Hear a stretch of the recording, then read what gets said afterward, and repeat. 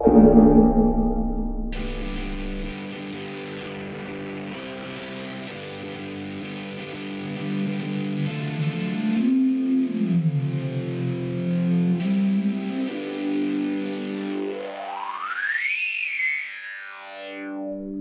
welcome back to the Cloisterbell podcast. This is your co-host Rob, a lifelong fan of Doctor Who, Peter, and many other things. And as we all know, a fan is the sum of his memories. This fan even more so. It's Liam. That's a Hi, fantastic introduction. Hi, Rob. Thank you very much for that. How are you doing? Yeah, I'm not bad. How about you? Great, thanks. Yeah, just been catching up on the 5 Doctors. Mm-hmm. Which version have you been watching? Have you been doing some revision? Yeah, I've been doing some revision. I thought I actually watched both because because I wanted to, really. Mm. How about you? Well, I was a bit strapped for time, so I did start with the original version. Mm-hmm. And I don't know, I'm used to the special edition now. So I was nitpicking all these little differences that I'm not used to, and I thought I'll just put the special edition on. Mm-hmm. So No, I did that. Yeah, no, because I'm of both versions I'm more familiar with, because I remember you had because I had the original on VHS, Mm-hmm. and then when the special edition came out, it was a box set which came with the King's Demons. And, That's right. And a book for limited edition postcards. And then because of that, it was a bit daft. I decided to get rid of my copy of the original version of the 5 Doctors, so I just had the special edition. I know it was silly. So I wasn't able to see the original transmitted version until it was finally released on DVD in, I don't know when it was, 2009 or something. Yeah, well, I've actually got a list of all the different releases here I made a note of. You're right, there was the VHS and Betamax release in 85. Right. Then there was the UK edition released on VHS in 1990. Mm-hmm. The US had a Laserdisc release in 94. Laserdisc, wow. And then the special edition VHS was 95. The special edition DVD, which was the debut for the whole range of DVDs, wasn't it? That was 99. Mm-hmm, yeah. And then, you're right, we had the special edition, the anniversary edition DVD was 2008. Oh, right, 2008, right, okay. Yeah. Which was good to have the TV version finally released. Yeah, because it had been a long, long time, and I think at that point I was really excited to finally be able to watch it again. Yeah, and it was good just having a bit more shelf continuity, because the 5 Doctors was like the odd one out on the shelf, wasn't it? Yeah, it's a bit funny also how things come around, because I remember I also had that on DVD, and if I remember rightly, the DVD menus was of the TARDIS console room. Yeah. And it's slightly different, but it's kind of come full circle a bit, because that's what they're doing with the Blu-ray releases. Ah, right, okay. And all the DVD menus that came after that were all just that initial sequence, weren't they? Before the TARDIS doors opens. Yes, yeah, that's right. But the cover art kind of matches like other BBC DVDs, doesn't it? Am I right? You know, you get all these all the original releases of like Blackadder and things like that. They were all kind of on a silver-backed sleeve cover, rather. Yeah, that's right. So it used the cover image was of what they used on the special edition of the VHS, but the rest of it with the silver and the way that the rest of it was formatted, yeah, it blended in with the rest of the DVD, the BBC DVD releases. So yeah, Blackadder, Monty Python, and everything else that was out.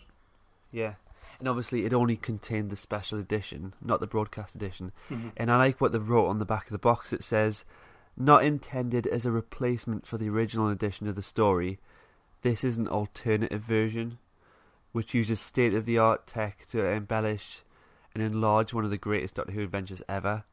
If only George Lucas had used that statement, he would have saved himself a lot of grief, wouldn't he?" Yeah, I think he would have. And this DVD came out the same year as The Phantom Menace. Oh yeah, I forgot. Yes, 1999. I remember going to the cinema to see The Phantom Menace. I remember the excitement. I mean, that was a thing because I wasn't a massive Star Wars fan. No. But even I was massively excited because I remember a few years prior, the original trilogy had been released at the cinema, and I remember going to the cinema to watch the very first one, A New Hope, and I found it really boring. Oh, really? Yeah, I just didn't enjoy it. I've changed my mind now, obviously, because I can watch it, and I do think it's a very well made, enjoyable movie. But at the time, for some reason, I just found it a bit tedious. But a few years later, when it came to The Phantom Menace, I think like everyone was just tremendously excited by it. Mm-hmm. And at the time, I liked it. I don't think The Phantom Menace deserves a lot of the vitriol that's aimed at it. No, definitely not. I can see why people would regard Jar Jar Binks as being a bit irritating, but of that prequel trilogy, I actually think Attack of the Clones is the weakest. Definitely, it's the least memorable to me, and it's not one I go back to rewatch quite often. No. Those 1997 special editions of Star Wars, mm-hmm. They still feel quite new to me. I look at them and think, oh, that piece of dialogue's new, or that scene's new. But there must be a lot of people that have been brought up on those versions, so it's hard to know the difference. Yeah, that's true. Yeah, I've still got my old VHSs from before they were remastered.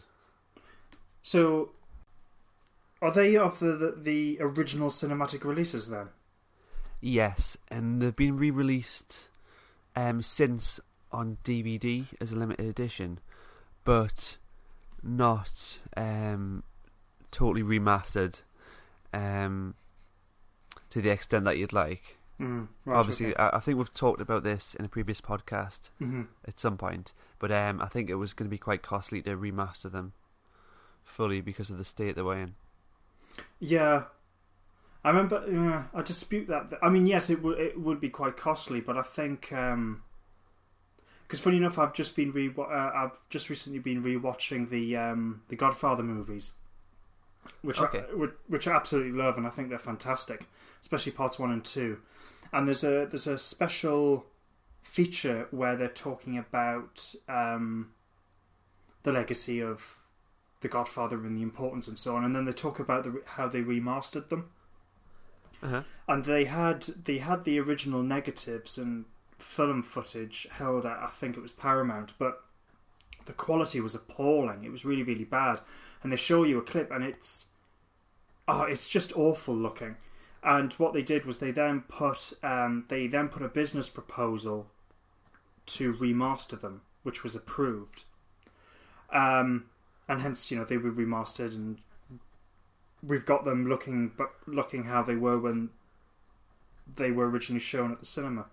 And that's the Godfather movies, which are absolutely fantastic and phenomenal. But let's face it, I think there's much more money in Star Wars than there is in the Godfather movies. Yeah, totally. So and like you said, they just need to be restored to the condition they were. They don't need to look brand new. Yeah, I mean, because regardless of whether you're a fan of Star Wars, and I think I'm probably repeating myself from when we discussed it previously, but whether you're a fan of them, they are, in terms of cinema, historically very, very important. They had a massive impact. So I think it's if you're really into movies and the importance of things like this, you want to be able to enjoy what original cinema goers went to see, and just preserve that history. Yeah, look at the Dalek movies, for example. They were remastered for Blu-ray. Yes, yeah. I think they did quite a job. I think there's probably a feature on one of the Blu-rays all about that. But surely that didn't cost much. No, I wouldn't have thought so. So, have you got any news this week? Yeah, just a couple of things. There's this story's been doing the rounds on a few places. There's a family-run museum dedicated to Doctor Who, which is in Allendale, Northumberland, and they've been forced to close because a newly installed Dalek display does not comply with planning regulations. So it's just one of those things you sort of like, oh, right, okay. And it's just a small little run science fiction museum, a lot of it focused on Doctor Who. But because they've got a replica Dalek prop, which actually looks impressive, I'll put the photo on our Instagram feed. Mm-hmm.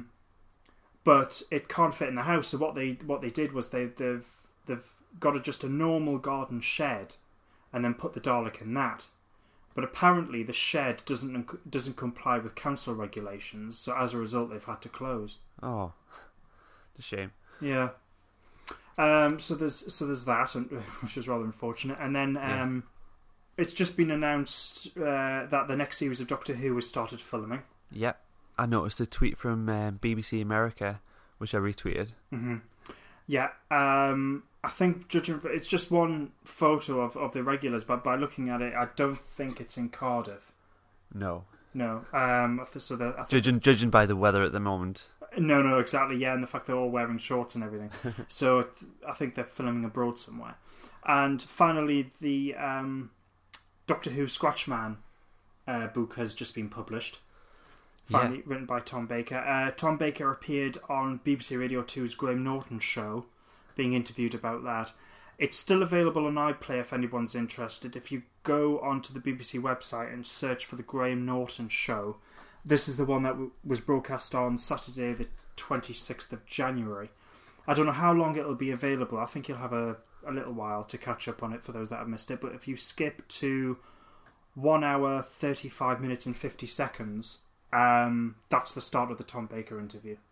Oh. And I noticed also on Twitter today, Forbidden Planet has got a signing with Tom Baker today, which obviously will be over now, but I did retweet that. You can check that out. Oh, that would have been nice. I take it that was the one in London. Yeah, that's right. So you'll give that a read and we'll have a talk about it soon. Yes. There's a 6-minute clip on YouTube which has been uploaded where Tom Baker reads an excerpt following an interview about it, and it's really, really fun to watch because he's clearly relishing and just enjoying what he's read. Shall we have a listen to a little clip from that? Yes. Oh no. Hello. So, I've just been reading this book. I'm Oliver Doodah here. This is the most terrifying book I've ever read, yes, that I've ever written. You'll like it. Here it goes. Just a bit, mind you. You can't stand a long excerpt. Book 1, The Long Night, the Beginning of Fear. The Time Lord was late, that's me. He was in trouble, and he'd been summoned to the convocation of Oblivion to account for his actions. His august peers had gathered in a tall tower in a tall city to hear one of his tall stories. I like that bit. One of my stories it was. He's going to say he saved the universe again, huffed one to another, running a finger round his stiff collar. It's still where we left it, isn't it? His friend sneered. His friend had been a junior archivist for 3,000 years, I know. And in his experience, the universe continued much as it always had done. Yeah, so there you go. Oh, that's fantastic. He's got such a distinctive voice and you love listening to him. Yeah, I can't wait to listen to that. So the audio, I'm going to get that from Audible. Mm-hmm. It'll be available from other outlets too. And the audio is 8 hours, 40 minutes long. Which in comparison to a lot of other audiobooks, it's quite short. Mm-hmm. I mean, he's co-written the book with James Goss, who I think, if I'm right in saying, was responsible for Scream of the Shalka. All right. He'd also tweeted today encouraging everyone to go out and buy a copy, so it could meet the Sunday Times bestseller. Ah, right. So that would have been judged on today's sales, I'm guessing. Right. Well, I read the Times. In fact, I subscribe to them, so I'll keep an eye out on that and see if it does indeed make the list. Yeah. And I was also in Sainsbury's today looking for it. I thought, I'll go and buy a copy, and it's just not on sale. Oh, right. Okay. Damn them. Well, I have bought the book and it got delivered, and in fact, I'm holding it right now, and it does look really rather good. I love the cover. I do think it'll be quite creepy. I mean, I think the whole idea isn't Scratchman supposed to be the devil? Yes, yeah, essentially, yeah. So it should be quite good. Looking forward to that. And as Rob said before, we will be reviewing it in a future podcast. And so, Scratchman isn't the only Fourth Doctor story we've got coming out. We've also got the comic strip adaptations from Big Finish. Oh, right, okay. That sounds fun. And one of them, which I remember quite well, is Iron Legion. I've got all the republished comics that have came out in the past 10 years or so.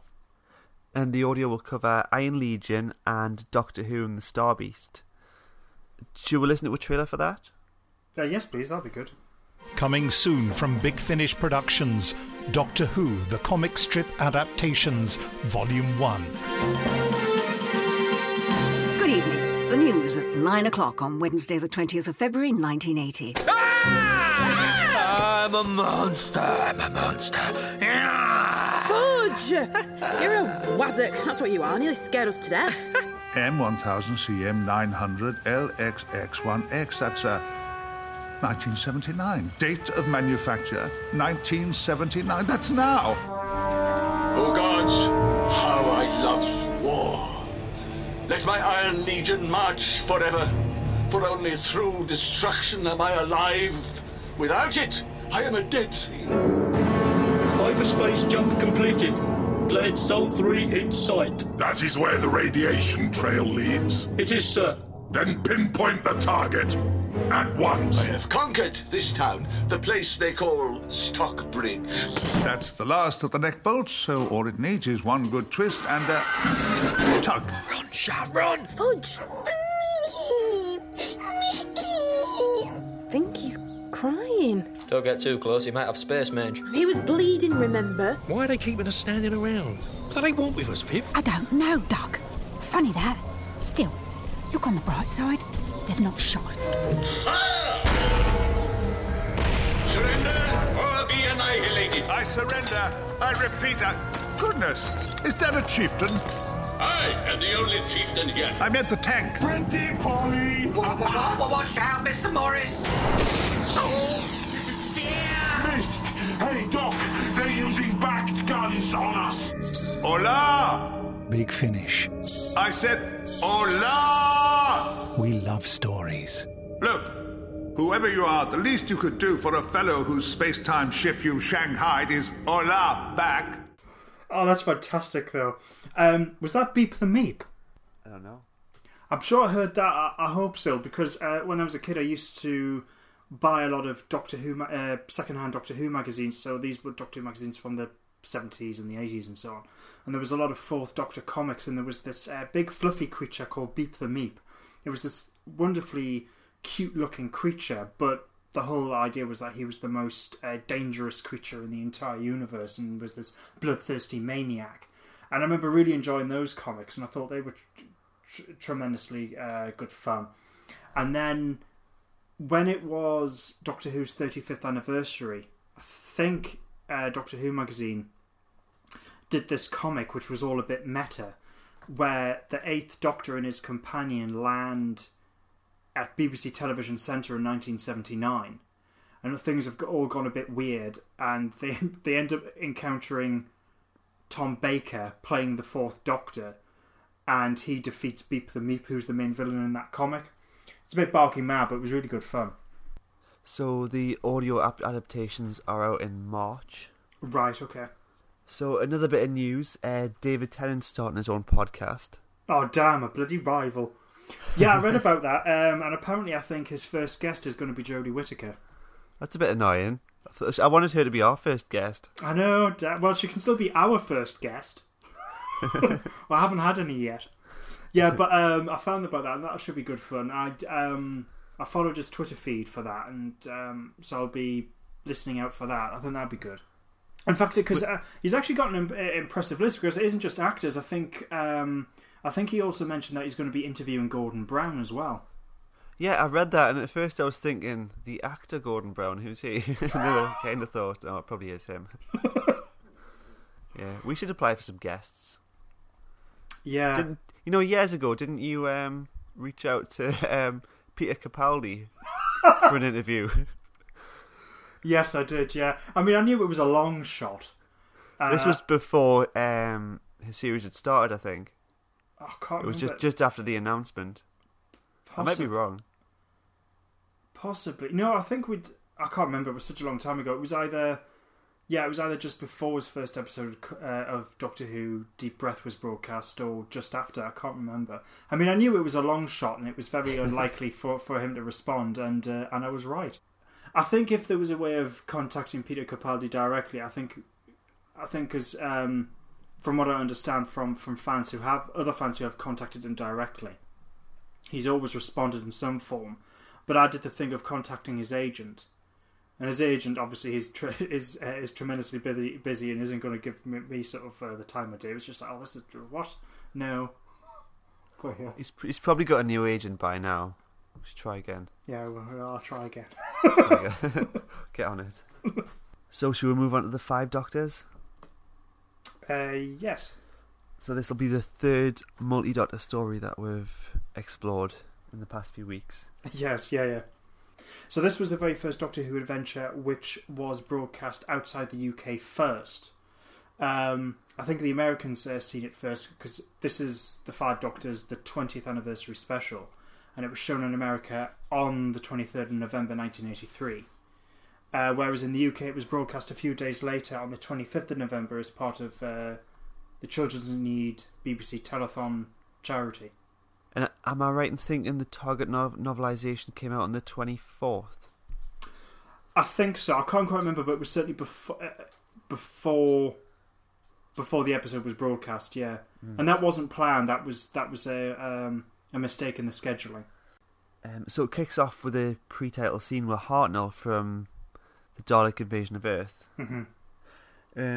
which is cool, including it. But it puts a slightly different emphasis on it. The fact that he's coming back, just in general. But it was a great scene with him and Susan in the Dalek Invasion of Earth. Mm-hmm. Now, in the 5 Doctors, he is reunited with Susan. But it's not. It doesn't pay off the way you'd want it to, does it? No, I suppose not. And it's even a bit more peculiar, given that there are brief moments when Susan's with the other Doctors, and from their point of view, it's their granddaughter whom they haven't seen in a while. Yeah. And I think it's one of those things that if that were done now, they would make a big deal of that, and there would be some sort of emotional payoff. I mean, apparently Peter Davison was very much aware of this, and well, indeed, was Caroline Ford who plays Susan, to the point where even though it wasn't written in the script, in terms of their performance, what they wanted to do was give some sort of indication that, certainly from the 5th Doctor's point of view, that this is my granddaughter, I'm so pleased to see her, I haven't seen her in a while. But according to Caroline Ford, that was deliberately quashed because they actually thought that it came across as if they were flirting rather than they actually missed each other. Oh, come on. I know, it's a bit ridiculous, isn't it? But according to Caroline Ford, that's what happened. It just makes the 5th Doctor seem really careless. It comes across like that with other companions, like when he shakes hand with Sarah Jane at the end. But we'll get to that at the end. Mm-hmm. But yes, I think actually beginning the adventure with that clip from William Hartnell was actually really rather nice, because unfortunately William Hartnell had passed away in 1975. This was a television adventure that was being shown in the early 80s, so he had long since passed away. Yeah. So they had to recast the First Doctor, but to have William Hartnell in that way, one, I think it was a perfect clip to choose. The farewell speech that he gives to Susan, and because it works out of context, the whole thing about one day he will come back, and it's wonderfully touching, and just a really brilliant choice to kickstart the entire adventure off. I think it works very well. Yeah, really good. I think we all know that speech off by heart. Yeah, I know fine well. I think I'll probably be able to quote it perfectly. Yeah. So this is probably exclusive to the special edition, but there's some great exterior shots of the Dark Tower after the opening titles. Yes, that's just the special edition. Yeah.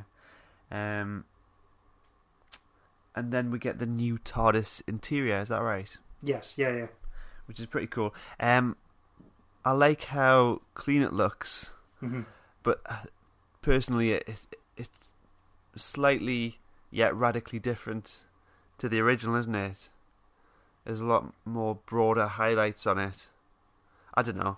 But it probably is one of my favourite consoles. Yeah, I think... but in relation to the first one, which was really dated, it's subtly but quite in a big way different.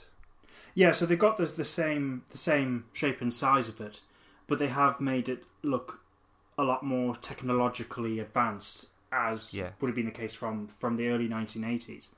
And for that time in the show, it does look, it does look impressive. If you consider what the TARDIS console was like towards the end of Tom Baker's time as the Doctor and the first 2 seasons of Peter Davison, it is pretty much this. I think it did need updating, because I think there are certain stories where it does look like the whole thing's falling apart a bit and is a bit rough around the edges. So I think it was a much needed revamp. And then we've got the Time Scoop models. What did you think of those? I thought they looked quite good. Yeah. But it's funny because again, this will be something that I'll post up on Instagram. I ended up coming across a photo of them. I think a collector somewhere has got them and has posted a photograph online, and they look a bit funny. But in terms of in terms of how they look in the show and with the lighting and everything like that, I think it works quite well. So then, the first Doctor is time scooped. Now, which visual effect do you prefer? I've got to admit, I do prefer the original. Really? Yeah, it's. I remember at the time when the special edition first came out in 1995, it looked incredibly impressive. I think at the time. I think it's funny. It's now I think it's actually dated. Yeah. It doesn't look awful. I'm not saying that, but in terms of a comparison, I actually think that the original television effect, which is a lot simpler, which is basically it's a sort of black triangle that flickers across the screen, but I think that version works a lot better, is a bit more ominous. Yeah. Which one do you prefer? I'm a lot more used to the special edition because I watched that a lot on DVD when I first got it. Right. So I'm gonna go with that one. All right. Okay. It's the same kind of effect you get from Star Wars. It's like they got these movies from the 70s and 80s, and then they slapped some 1990s effects on them, which are there for good, and then eventually just looks dated. Just looks out of place. So the second Doctor arrives at Unit, and we finally see the brig. Yep. And he read about it all in Tomorrow's Times. Yeah. And that's always bugged me, because why would it be in the Times? Shouldn't it be all top secret? I know that it's. I know where you're coming from, but I actually think it's believable, especially because, if, for example, MI6 is a top secret organization, but whenever the controller of MI6 has resigned, it has actually appeared in the newspapers. Okay. And I know that was I think I'll give them that. Yeah, but I think, funny enough, I think that's something that's the case more in recent times. I think, funny enough, when this show was originally broadcast in 1983, I'm not sure that would have been the case. In this story, the brig's more accepting of the absurd, isn't he? In comparison to the third Doctors that we were just watching last week. Yeah, that's true. But I think at this point, because he's retiring from Unit, he's gone through a lot more. He's gone through a lot more, so he's got all that experience, and he's gone through the experiences of the three Doctors, and he's seen regeneration firsthand. So yeah. And then they go outside and they reminisce, but that doesn't last long, does it? Because the Doctor's like, "Well, I must be off." He's only just got there. Yeah. And so I love the scene with the third Doctor driving along with the music.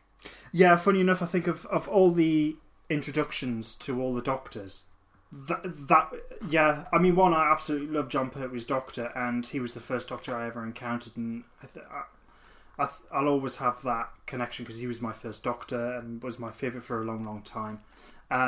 So to see him sort of, appear in this big, massive anniversary story, it's like, yes, he's there, and introduced in the way he is, where he's driving Bessie, and so this is the action Doctor.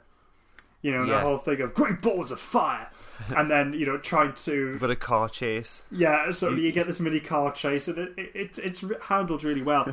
And you mentioned the music earlier, and just in this scene here, and Peter Howell does do a fantastic job with the music. I do love the incidental music in this story.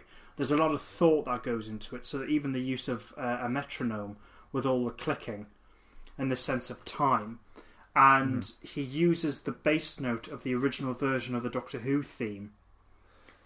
There's this beat that kind of trails along. Yeah. But it's just a kind of a mono beat, isn't it? It's all the same tone. Yeah, but he's even used that use that in the score, which I think's quite inspired and works very well. So the next introduction we've got is Sarah Jane and K9. Mm-hmm. And she's got a really strange coat on. Yeah. But in comparison to Zoe later on in the bubble wrap, we'll let her off. It's great to have K9 included in the special. Yeah. Do you think he should have been in it more? I think it would have been nice, but when you look at if you actually sort of like research the story and so on, it was things like this, which it was Terrance Dicks who was adamant that K9 be included. I think he had to. I don't think it was a sort of like a massive argument and had to massively put his case ahead. But it was Terrance Dicks who suggested it to John Nathan Turner and Eric Sayward, going, look, K9 was a massively popular character for quite some time. You need to have K9 in it. It is a bit brief. But, at least he is in there. The funny thing is, though, it's Terrance Dicks really had to convince them to include the Dalek. Right, that's strange. Which is the other way around, you'd think, wouldn't you? Yeah, you would think to include the Daleks in an anniversary story is bally obvious. So the fact that he was the one who had to convince them is sort of interesting. And it's great we've got a Dalek there, but I think it's a bit more. I quite like the K9 cameo. It would have been nice to have K9 involved a bit more, but I think it works. The thing that strikes me as a bit odd is how brief the Dalek is in. Yeah. And it's to the point in the story where we could do with the story would function without that scene. It's a shame it didn't have more of a subplot, just like the Cybermen did. Mm-hmm. Later on in the story, even though the Cybermen subplot was a bit pointless on some angles of it. So yeah, it's a shame K9 wasn't in it more. And I was just thinking, how we kind of give the Sonic a bit of grief lately, because it's overused, and that had me thinking I would much rather have K9 being used constantly than the Sonic. I agree with that actually, because at least with K9, there's a character there, and it just makes it a lot more interesting to watch from that point of view.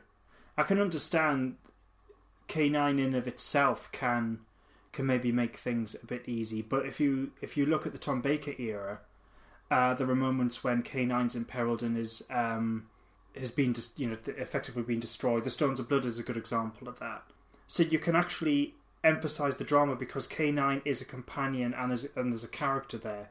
You can use that, whereas the sonic screwdriver is just a tool. Which I think now's a time when it could be quite relevant bringing K9 in, because we're used to him, like you said, as a character, like this sentient robot, and we're in the day and age where we're dealing with bordering on AI kind of algorithms and stuff, and we've got driverless cars, things like that. voice recognition. It would be good having to see K9 as a character have to deal with moral dilemmas in modern stories. Yeah, that's true as well. K9 in that sense has become a lot more relevant. So yeah, it would be really, really good if K9 was brought back in the series. There's a lot of potential there. Obviously, it would help with the branding of the show. There's not many people that are gonna mock it if it's done properly. Mm-hmm. You know, it's a bit of an icon of the show. Yeah. So straight after this, I think, if I'm right, we'll go straight to the shorter footage. So for you, is that enough for the show? Well, it's a bit funny, sort of like the directing and the writing suddenly improves for a moment. Sorry, I couldn't resist that. That's a joke. Yes, I think it is, because when I first watched The Five Doctors, one, I didn't know anything about Sharda at that point. To me, I thought this was footage that was exclusively shot for the show. Likewise, at the time of broadcast, I bet all the viewers thought that as well. Yeah, possibly. I mean, because as I say, so I wasn't aware that there'd been this show which had been filmed but wasn't being able to complete because of strike action. So there was this unused footage that they then just inserted into the show. I thought it was woven in very, very well. It aided the drama because there's this sense that the fourth Doctor, the Doctor immediately before Peter Davison's Doctor, is imperiled. They all are, but it aids that sense of because he's trapped in the time vortex, that the current Doctor could cease to exist altogether. Mm-hmm. Which I still think's the case. I still think that's woven in quite well, considering the limitations. I think with hindsight, I mean, Tom Baker himself has regretted the decision not to appear in the show. Mm-hmm. And from what I understand, John Nathan Turner, I think, got a verbal agreement. If there was a moment when it looked like Tom Baker was sort of convinced of, I would like to come back, but in that last minute decided not to. That's a shame. Yeah, it is. It's sort of like one of those things. There are certain things like Deborah Watling, who played Victoria during the Patrick Troughton era. She was originally going to appear in the story, and in fact had agreed to appear, but then had to drop out due to a clash with filming the Dave Allen show. All right. But this is annoying. The Dave Allen show wasn't actually made due to strike action. Oh. So after all that, Deborah Watling could have actually appeared, and that would have been great to have Victoria back in the show. To what extent do you think, as a main character in the special? Yes, because the original idea was to have Susan with the first Doctor. Well, we'll get that. That's fine. Victoria would have been with the second. Yeah. But for the reasons which I explained, that didn't happen. Jo, played by Katie Manning, was going to be with a third, but because at that point she was living in Australia, that just wasn't possible in order to fly here and the scheduling and all the rest of it. And Sarah would have been with the fourth. So when you consider we've got the William Hartnell footage mm-hmm. and the Tom Baker footage, mm-hmm. do you think that helps validate the title of the show? Yes, I think so. I mean, to all intents and purposes, even though the first Doctor's recast through the main story with Richard Hurdle playing the first Doctor, we've got a first Doctor, so that covers that. The fourth Doctor does appear in it. I mean, I know what you mean. The sort of that thing of should it really be called three and a half Doctors or whatever.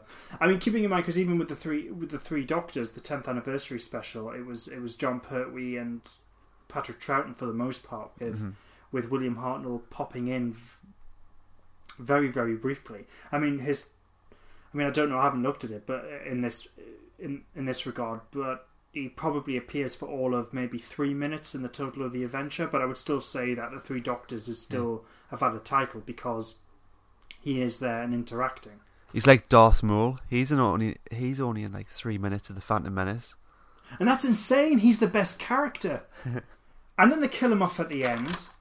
Idiocy. Yeah. Imagine if they kept him alive and he would have been this ongoing threat during the entire trilogy. Can I not say anything? Do you know anything about the future of Darth Maul? No.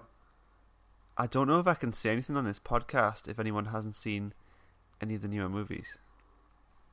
So yeah, the time scoop conveniently doesn't pick up Tom Baker, probably. And one thing I was unsure about, was it Borusa who brought the Fifth Doctor to the Death Zone in the TARDIS? Or was that the Doctor telepathically controlling the TARDIS? I think what it is, I think it's a mixture of the Doctor trying to find his former selves. Yes, find his former selves, and Borusa getting the Fifth Doctor, the then current Doctor, involved. Yeah. Okay, that's one thing I was a bit unsure about.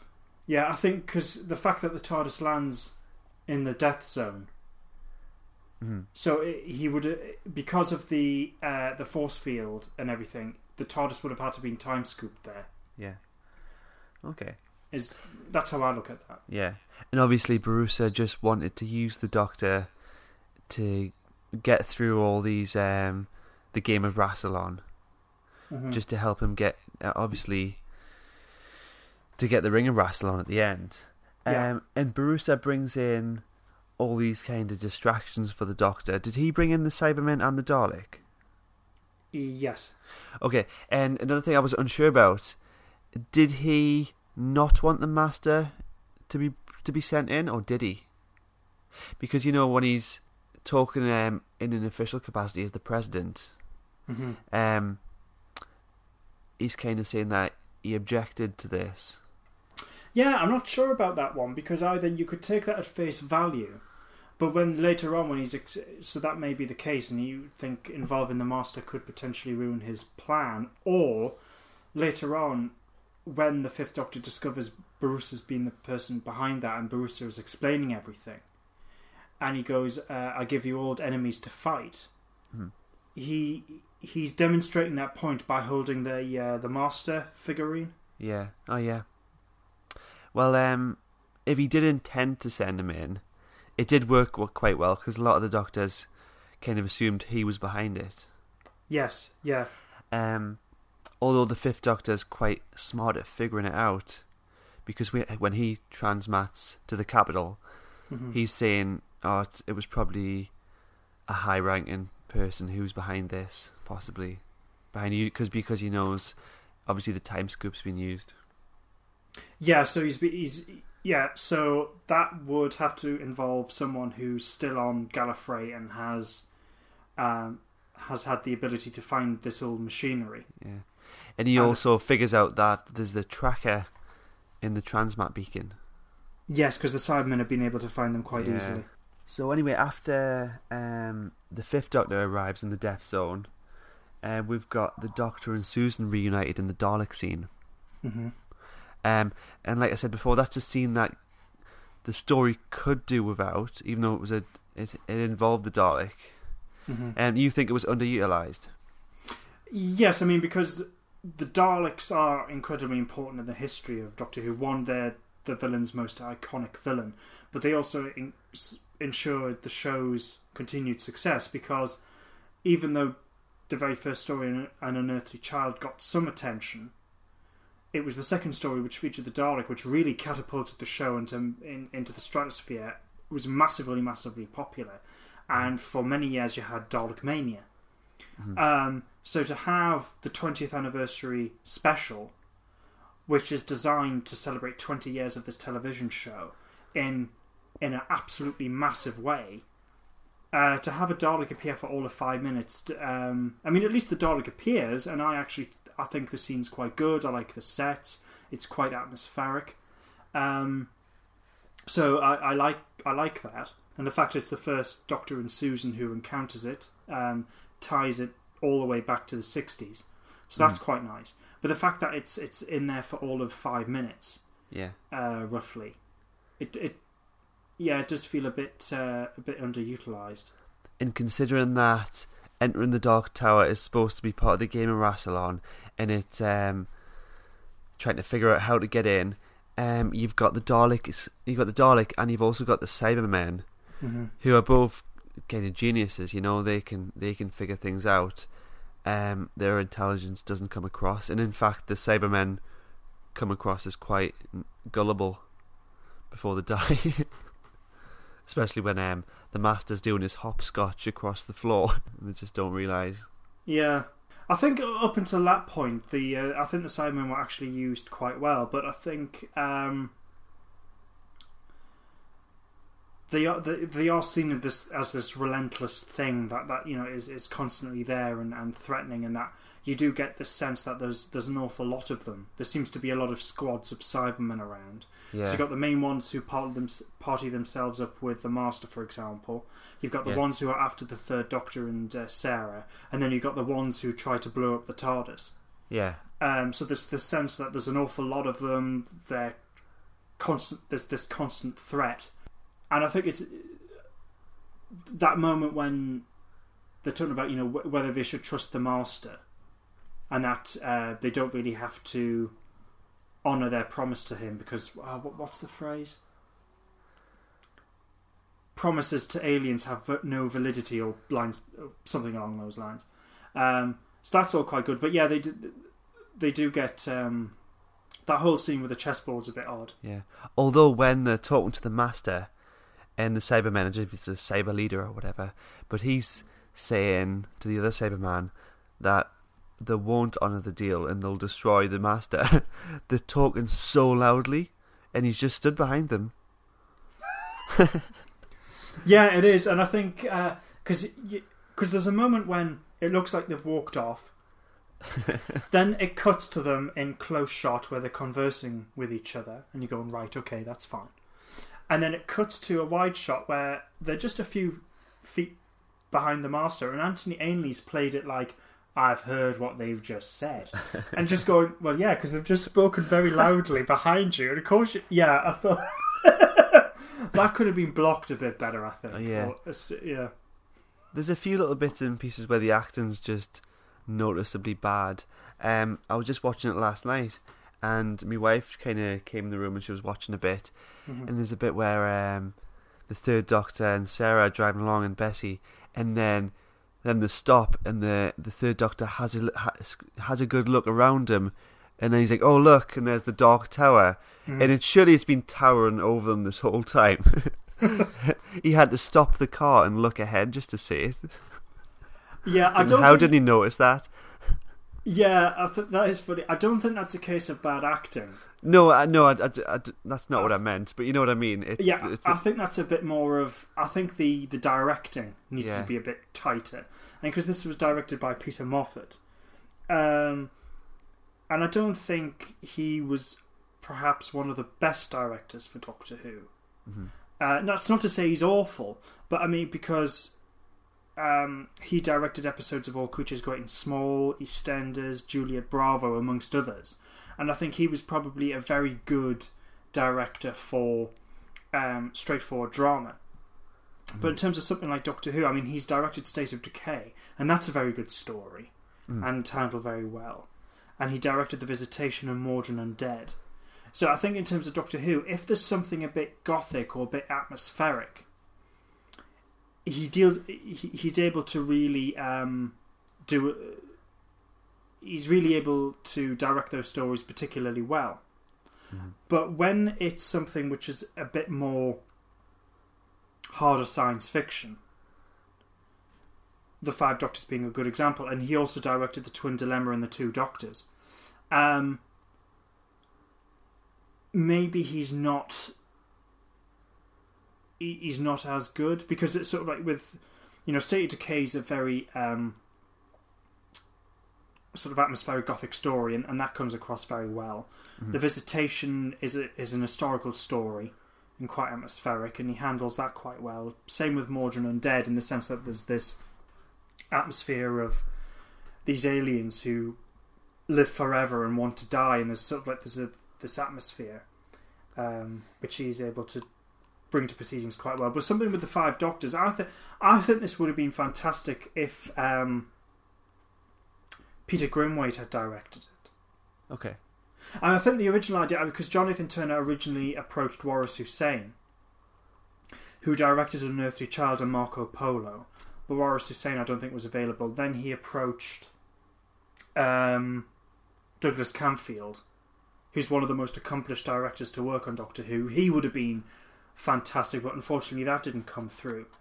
I don't think Peter Moffat does a particularly poor job, but there were just these one or two moments we've just mentioned, which is just going, that could have been a bit tighter or handled a bit better. Yeah. There is another scene my wife was laughing at, when the first Doctor and Susan sit down in a field, and then she said, "Look, grandfather, it's the TARDIS," and it's like 30 metres in front of them. And my wife was saying, "Is that old man blind or something?" Well, yeah, it's kind of funny. There's two scenes we've just mentioned which has something very much in common, which is this. Because really, for that scene to work, I think that Susan should have turned a rocky outcrop or something like that, and then she sees the TARDIS. Yeah. But yeah, it's one of those things. Well, it's been in plain sight the whole time they've been there. Yeah, they've probably walked a mile across a flat plain. Yes. And they've only just seen it. Yeah. Oh, so back in the scene with the Dalek, when the side of the corridor's blown open and you see the Dark Tower, Susan acknowledges the fact that it's Gallifrey. Yeah. And will this be the first TV acknowledgement of her being Gallifreyan? I don't think they've ever intended to have ambiguity about whether she's his granddaughter or not. But since the Time Lord culture was introduced after her time, this is the first time she's mentioned the word Gallifrey, if you know what I mean. Yeah, I know what you mean. So I think during the William Hartnell era, it was perfectly clear that she was literally the Doctor's granddaughter. There was no ambiguity of that. And then later on, as the show's progressed with these things, we found out he's a Time Lord. Later on, from the planet Gallifrey and so on. So it's sort of been inferred through that Susan must therefore be a Time Lord. But yeah, I think probably this is the first time in the season where it's in the show rather, where it's clearly indicated that she is Gallifreyan. Yeah. And therefore a Time Lord. Yeah. Yeah. There's a Big Finish story that came out in time for the 50th anniversary called The Beginning, narrated by Carol Ann Ford and includes Terry Malloy, and it depicts her perspective of when her and her grandfather left Gallifrey and they steal the TARDIS, and the Doctor bumps into Clara outside. That's acknowledged. Oh, right, okay. So the third Doctor meets Sarah, and obviously it's not quite her Doctor, her current Doctor. It's not the fourth Doctor. So we don't have to deal with the abandonment that she's had. And she doesn't even bring it up. Yeah, I mean, that's one of the things. When she was when they brought Sarah Jane back in the David Tennant story, School Reunion, which I think is a very good story, and there's an awful lot going on in it with regards to being a companion of the Doctor and the motion that all that entails. The one thing that never sat right with me was how emotional Sarah was, still after all these years, with how she left the Doctor, because Sarah Jane's always struck me as someone who's very strong, and from the moments that we've seen since she departed in the Hand of Fear, so we have seen her in Kanan and Company and the Five Doctors. Obviously, the Doctor is someone who she still has tremendous fondness for. But has managed to move on and get on with her life.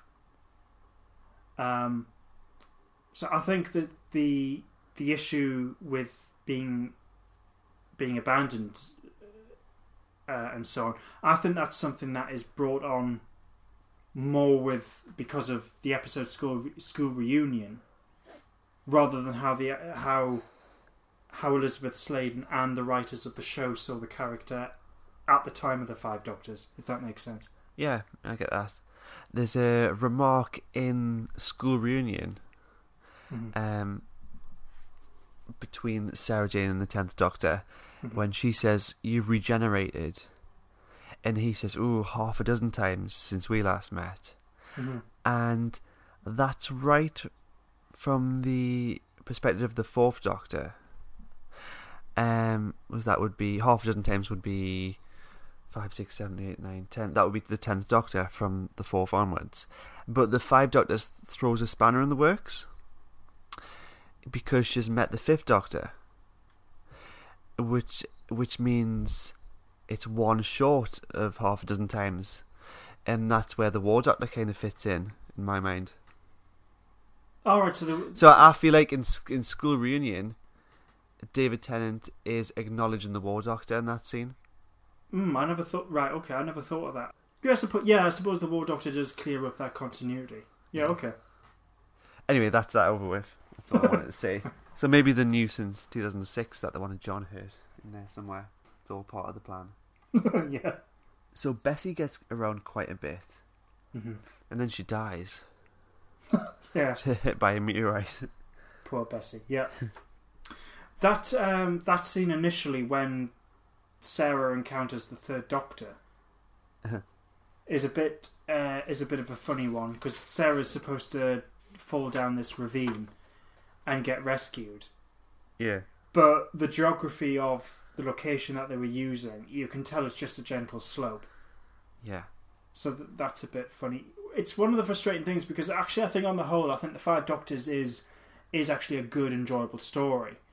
But when you look at some of the things that was decided for the story which didn't materialise, you kind of go, oh, it could have been so much better, because what was originally planned for that scene was a moment between Sarah encountering the 3rd Doctor and a group of Autons. Oh, okay.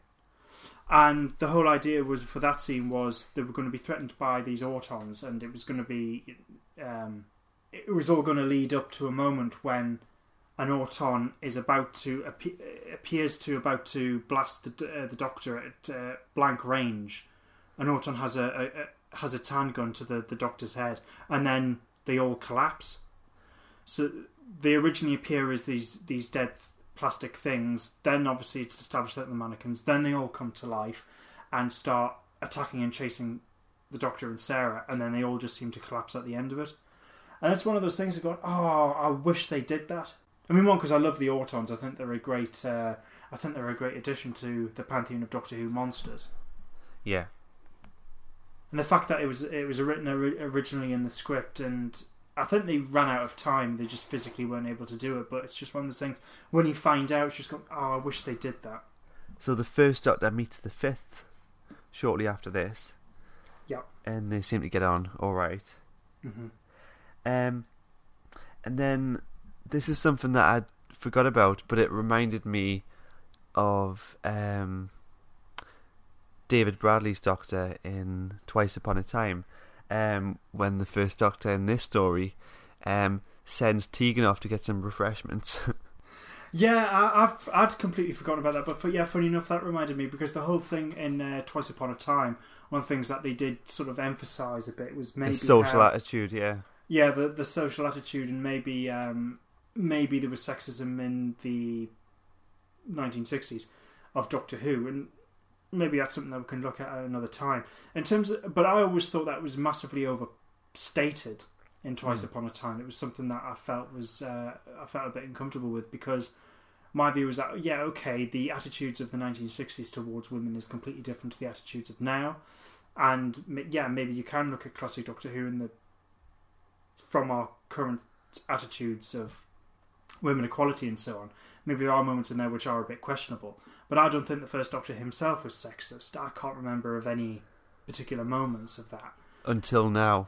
Until now. It was rather funny, because Janet Fielding has said that originally she was just told to go and fetch the tea, but she was just going, no, I'm not doing this. This is absolutely insane. So then the scene actually had to be rewritten because of Janet Fielding, quite rightly questioning that. Yeah. And then it was just quickly rewritten where the Doctor, just goes, Turlo, you go and help. And then they've got this really elaborate setup in the console room when they're having tea and sandwiches and stuff. Yeah, it's quite nice to see the 1st Doctor enjoy a bit of pineapple. That was a strange scene. I feel like there's some context I'm just not reading. Yeah, because there's a massive deal that the 1st Doctor starts eating some pineapple, and it's just is this a metaphor for something that I'm missing? I don't know. Yeah. So the second Doctor and the Brig are walking through the Death Zone, and he realizes where they are, and he speculates that they could be playing the game of Rassilon right now, and that he could be watching them. So that's another good observation by the Doctor in this story. Each of the Doctors are piecing the whole thing together in different ways, aren't they? Yeah. Obviously, in this story, the first Doctor stays in the TARDIS, and Susan goes off with the fifth Doctor. So already they're mixing up the dynamics a little bit here. Yes, and that was quite nice. And I think, I mean, one of the things which is a bit of a shame, and I know that it irritated Carol Ann Ford at the time, was because Terrance Dicks thought it was a good homage to the way that Terry Nation had written certain things into his stories, where Susan would sprain her ankle. So he brought that back in. Carol Ann Ford wasn't particularly happy with that, because it's just like, oh, for goodness sake, really? And then that indisposes her. So it's a bit of a shame that even though they've shaken up their dynamic, which is quite nice, she then gets shunted back into the TARDIS. It's a shame, because you want her to have grown as a character by now, but she's still just the person that sprained her ankle.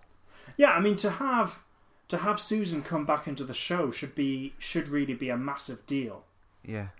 Especially given her relationship to the Doctor. And if you're celebrating the 20th anniversary of the show, I mean, because if you look at the very first episode, it's Susan and the mystery surrounding her character which kickstarts everything. Yeah. It would have been quite nice had Susan been written in a way where she is more involved. Yeah. I think if she was brought back today, it would be more of a big deal. Yes. I mean, I think it's criminal now that Ian and Susan haven't been brought in a major capacity in some way. Well, at least if it hasn't been discussed behind the scenes, that's a bit of a shame. It is, yeah. I mean, it's one of those things as well. It would have been such a nice thing had Nicholas Courtney been involved with the new series prior to his death. I mean, yes, he appears in an episode of the Sarah Jane Adventure, so at least we've got that. But Nicholas Courtney should have been brought back. Yeah. And I think... I get the impression that Stephen Moffat would have brought him back, because you've got the Russell T Davies era tiptoeing around the Brig and avoiding bringing him back, and replacing him in some episodes with other high-ranking characters.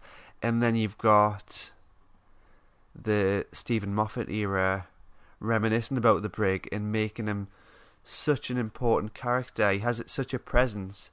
Obviously, when the 11th Doctor has a phone call about the Brig's death, yes, that flips a switch in his head, and he's able to face up to, is it his death at the time that he's run away from or something? And anyway, obviously we've got the stuff with Kate Stewart, and then we've got the Brig is obviously a Cyberman at one stage as well. So I get the impression that if it was in Stephen Moffat's era, Nicholas Courtney would have been included. Yeah, I see what you mean. But then, having said that, I wonder if it was just sort of a thing of going, this remarkable actor who had a massive impact on the show and played one of the most beloved characters is no longer with us. At least try and acknowledge him in some form. I wonder if he was still alive, whether Stephen Moffat would have written those things in. I mean, obviously he wouldn't have written the scene where the Doctor finds out about the Brigadier's death, but I wonder if he would have written in the thing where he's become a Cyberman. Yeah, I know. I suspect not. I mean, we don't know. I mean, we're just speculating. Yeah.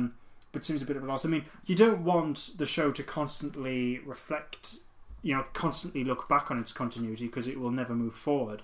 But I think with certain things like bringing Susan back would be quite nice, and especially because Carol Ann Ford is still alive, but given her age, it's hopefully she'll have many more years left alive. But everyone passes away. Yeah. I thought it was interesting that there were some moments in the Peter Capaldi era where you see a photograph of her. That's right, yeah. It'd be nice to have William Russell in. Obviously, he's in the documentary drama An Adventure in Space and Time briefly.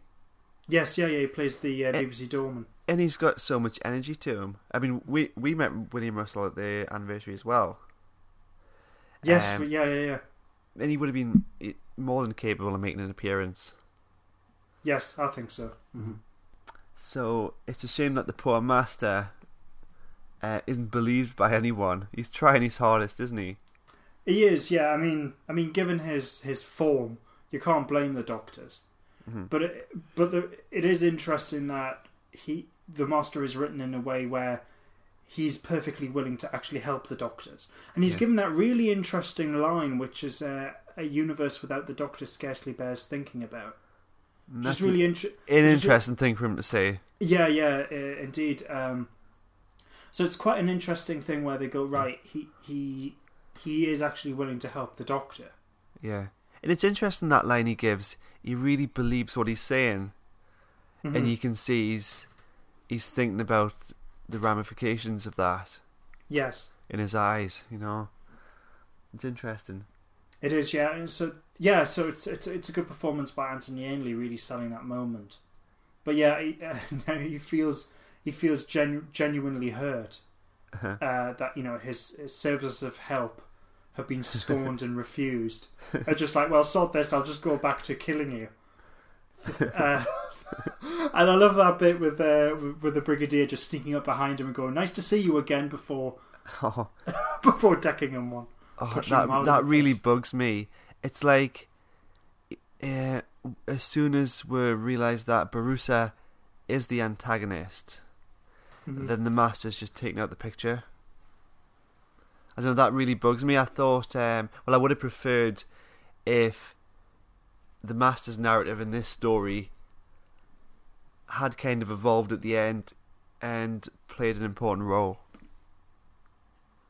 Oh, so I mean, I never thought of it like that. I thought it was. I always quite liked that he was this presence, a former villain of the Doctor who was on this occasion willing to actually help, but the Doctor's basically going, "Are you expecting us to believe this?" Yeah. And I do actually like that moment with the Brigadier just going, "Nice to see you again." Oh yeah, but I would have liked it if it had got to the point where the master did get the upper hand at some point. But no, I do like what you were saying about the brig. Yeah. So, with regards to the master in the first Doctor, you've got him not acknowledging who he is. And in the TARDIS, Tegan is openly naming the master in front of the first Doctor. And then there's never this realisation from the first Doctor of who he is. As the master says to the Doctor, "Oh, believe it or not, we were at the academy together." Yes. So it's not ignored in the story that they've got this prehistory before his appearance in the show, but I think it's curious that the first Doctor didn't come to realise who he was. No, but I suppose it makes sense because in terms of the Doctor,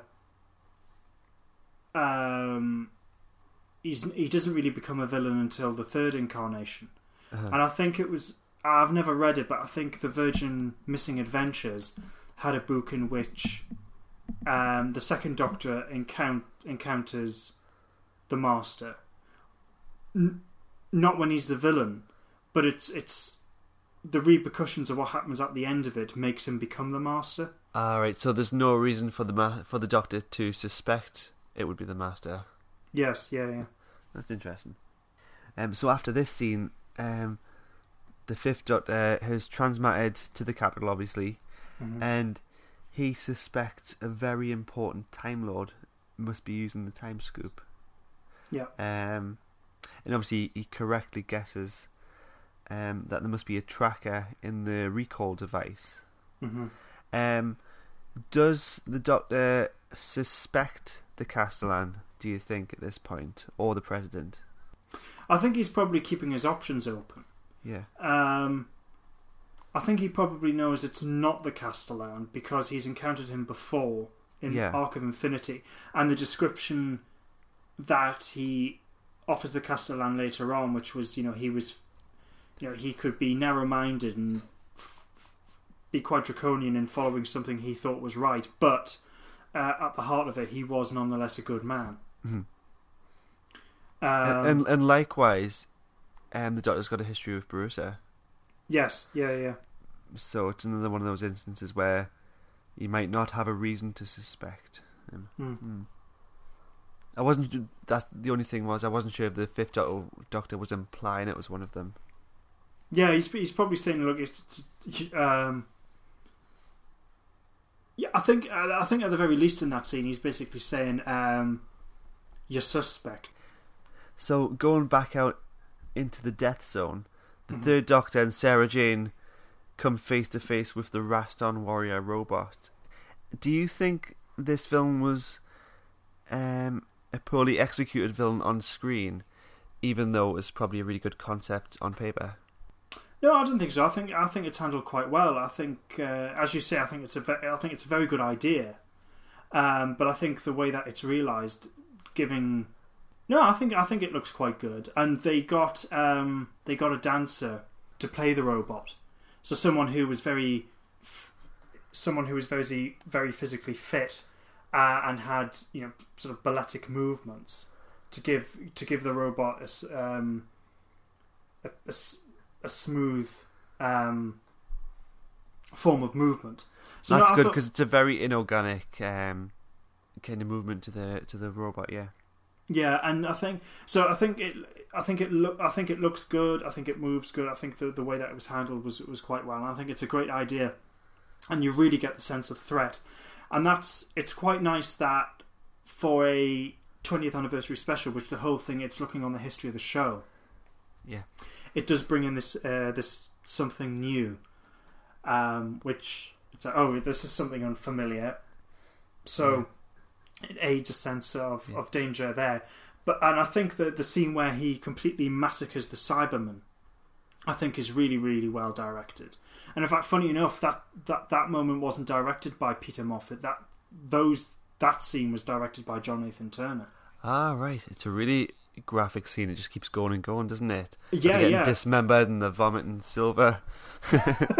Yeah, it's fantastic. It's and really, the hands, really exciting. the dismembered hands still moving. And they're all getting impaled. It's really good. Yeah.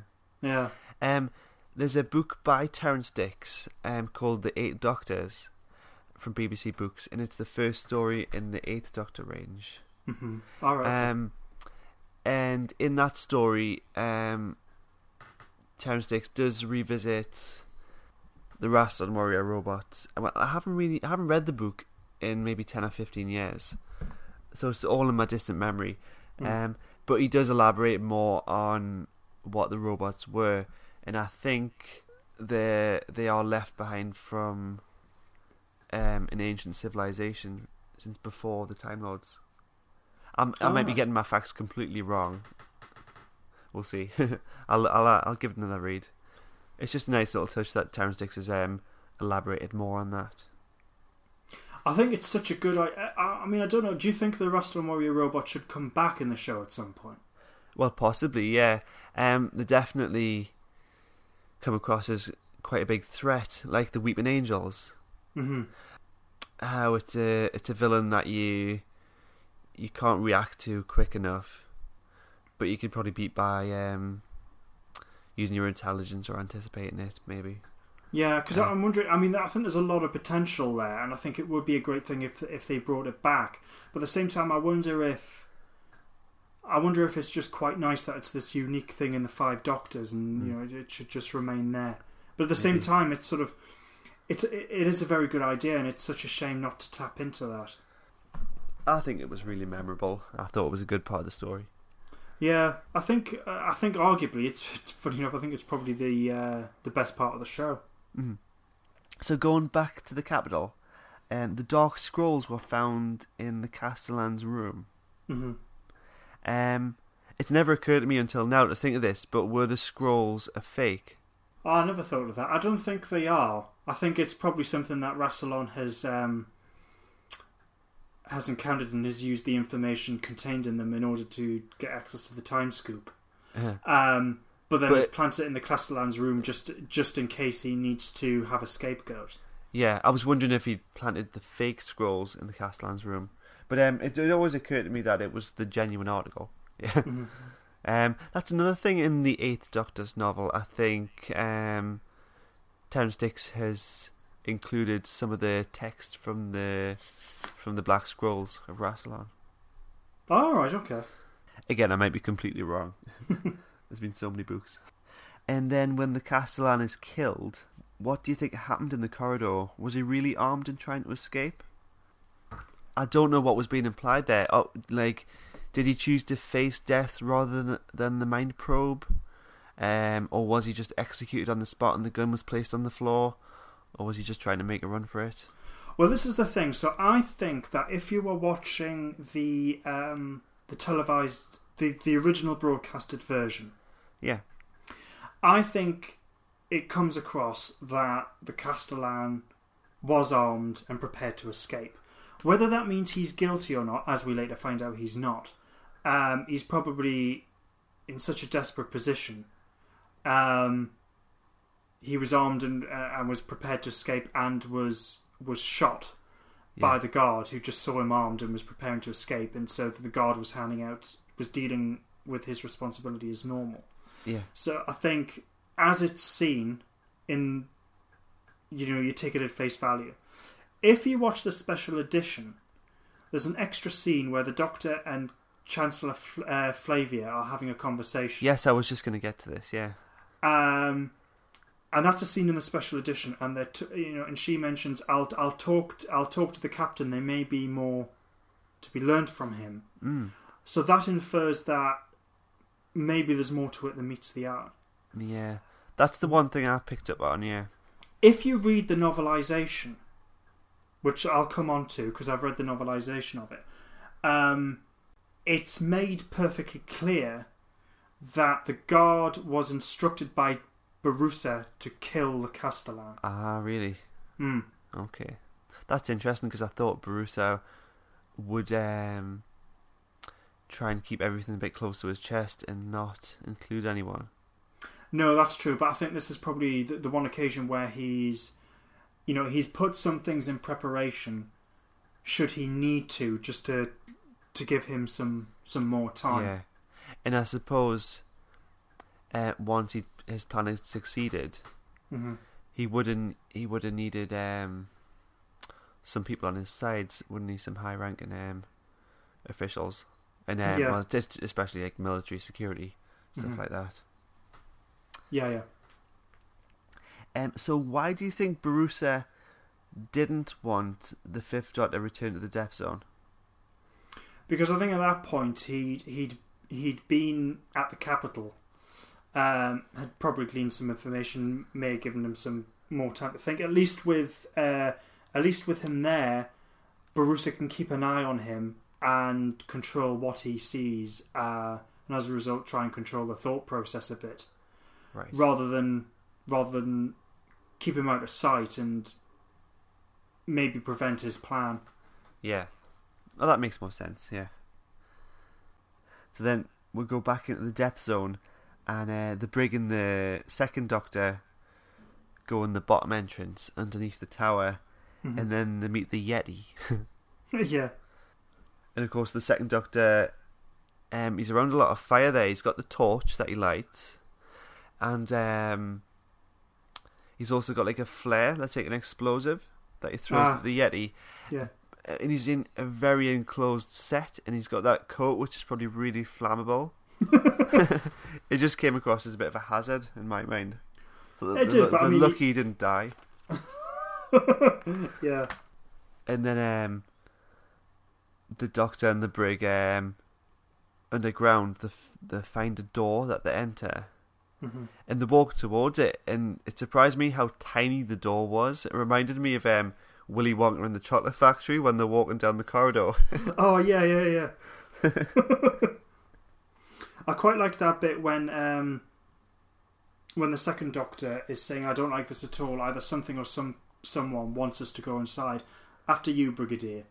It's like, no, after you, Doctor. I quite like that. I just think it's a nice moment in of itself, but it sort of goes into a bit of the second Doctor's character that we saw in the Three Doctors. Yeah. With the whole thing with the coin flip and like trying. Yeah.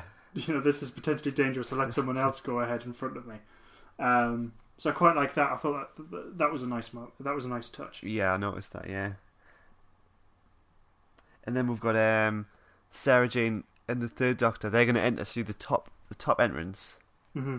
And he's got a great throne arm on him, hasn't he? Oh yeah, he has. It's fantastic. Yeah. And then Sarah throws a rock down the hill. She's like, "Doctor, missed." Yeah, that was again that was something that was in the special edition and not the originally transmitted version. I think that's. It's a nice moment to see, but I think it is perhaps a bit silly. Yeah. I don't think including it in the special edition particularly adds anything. No. I suppose it's a nice funny moment to alleviate the drama a bit. Because compared to the Three Doctors, the Five Doctors is a lot more serious. And then the First Doctor and Tegan, which is another good kind of team up. Yeah. They enter their main door, and they approach the floor tiles. And I like when he gets his money out, and she's like, "What do we have to pay to get in?" Yeah. Now, one thing I don't get is how does pi apply? How does that relate to the floor? Yeah. Yeah, I was trying to work that out last night. I feel like there's something I've missed, or something that wasn't included. Some kind of higher math that we can't understand. Yeah, no, because that's something that's always confused me. So, is it the idea that you start, if you use the number pi, so do you start off on the third square, but then is that on the left or the right? And then if it's, because it's, 3.14159 and 2653 or whatever the rest of it is. So if you're using pi, because there's no circle involved, so that confuses it. But if you're applying pi to a chessboard, or if the first number's 3, so do you step on the third square? But would you step on the? But how are you determine that it's on the left or the right? Or you ignore that number and then you go if it's 141. So the first row, you go on the fourth square from the left. I don't get it. It doesn't make any sense. That we're missing a whole kind of cipher or a method to this that needs to put the two together. We'll just say that the Master and the Doctor are incredibly intelligent. They work it out and it works. Yeah, okay. I mean, as a kid watching it, it was good because I learned actually what pi was. The ratio of the circumference of a circle by its diameter. Yeah. Great, I've learned something. But we're visualising it as a chessboard. But we're visualising it as a chessboard, yeah. But no, that's the thing. Tegan's obviously referring to a circle. So it's like, right, okay. But I'm confused. How can you apply that to a chessboard? And what is the mathematical formula pi? How do you apply? I don't know. We're probably giving this a lot more thought than even Terrance Dicks did. And it's just like, right, okay, somehow you apply the number pi to this board. The Master and the Doctor know what they're talking about. Great, they overcome it. Yeah. Let's move on. And then the Master, it seems, has been using the Cybermen to get past the floor trap, perhaps, or using the floor trap to kill them. Yeah. And why are the Cybermen so naive? Fair enough, they see him in a particular way crossing the path, but then he just hops and skips all the way back. Yeah, I don't think they're naive. I just think they're complacent because they've got this obviously superior sense of themselves. Yeah, and they think that the Master's this idiot who they're able to use. So I just think they're complacent rather than naive. So we'll get to another point in the story there, which really bugs me. You've got Mike Yates and Liz Shaw, and Jamie and Zoe. Yeah. I mean, fair enough, include them if you can, but it's just a little bit irritating, isn't it? Include them in that way. I suppose so, but I think... but I'd rather have them than not have them. Yeah, and I think that they clearly they were suddenly available, and it's just a brief cameo. But I think that the way that it is written into the story, I think's handled quite well, where they clearly use as a way to divert the Doctor from entering the main chamber by tapping into his mind and using his memories of people against him. I think that's actually a really good idea, and it weaves something a bit more into the story. So yeah, it would have been quite nice for them to perhaps appear a bit more fully and a bit more properly into the story. Yeah. But I think I'm just nitpicking a bit too much there. It's never bothered me before, but yeah, because it's never bothered me either, and I think it's quite nice to have Liz Shaw appear, and Mike Yates and Jamie and Zoe and so on. So yeah, I think I know where you're coming from, but having said that, though, I think the way that it's written into the story, I think, is quite good. Yeah. And was Zoe's dressed a bit last minute, do you think? Or she's just shrouded in bubble wrap? Although she wears it quite well. Yeah, I mean, she does. I mean, there's she owns it. Yeah, there's very few people who can carry the bubble wrap look off, and she does. Yeah. Yeah, that must have been made at very much the last minute, because it's an interesting fashion choice. It's good the way these characters did appear. It adds another dimension to the defences of the Dark Tower. Yeah. And part of the game and stuff, yeah. I was just wondering, though, just because that we mention it, how Jamie and Zoe are there, and then the second Doctor is able to realise that they're not real, because they're able to remember him despite having their memories wiped at the end of the War Games. Mm-hmm. But that would mean that this second Doctor is after the War Games. Oh my goodness, that did not occur to me.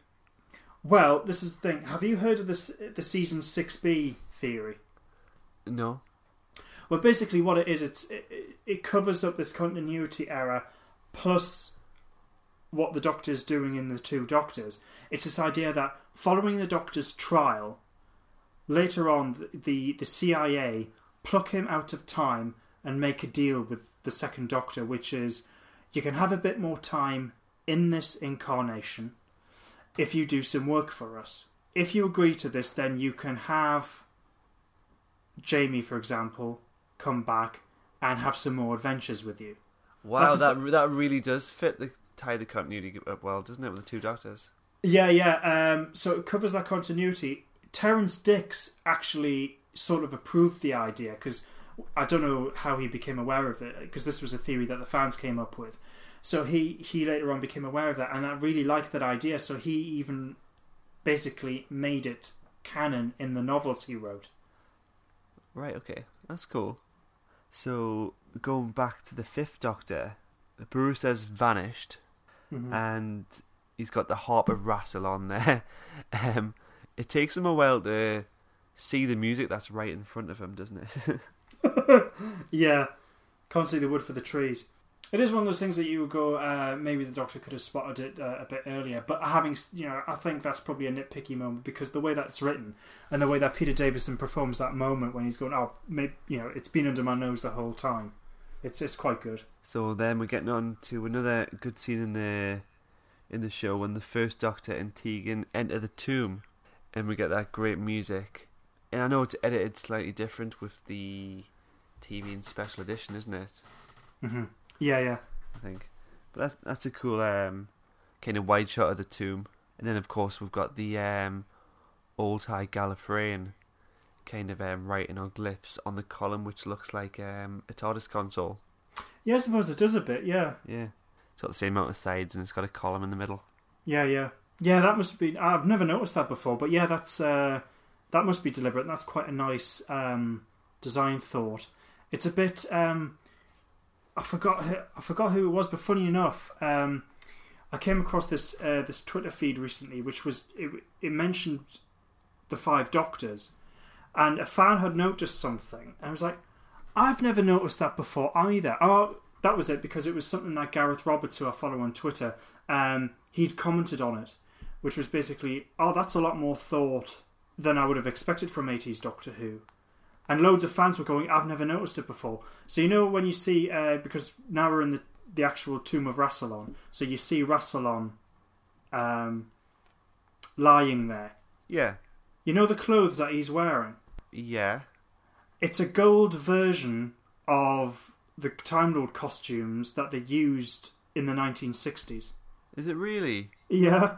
All right. I've never noticed that, obviously. No, neither have I. I was just like, oh yeah. So when I went back to watch it, when it came to that, I was like, so it is. And it was someone, I've forgotten who it was, unfortunately, but someone had noticed that on Twitter, and it was loads and loads of Doctor Who fans basically commenting and going, no, I've never noticed that either.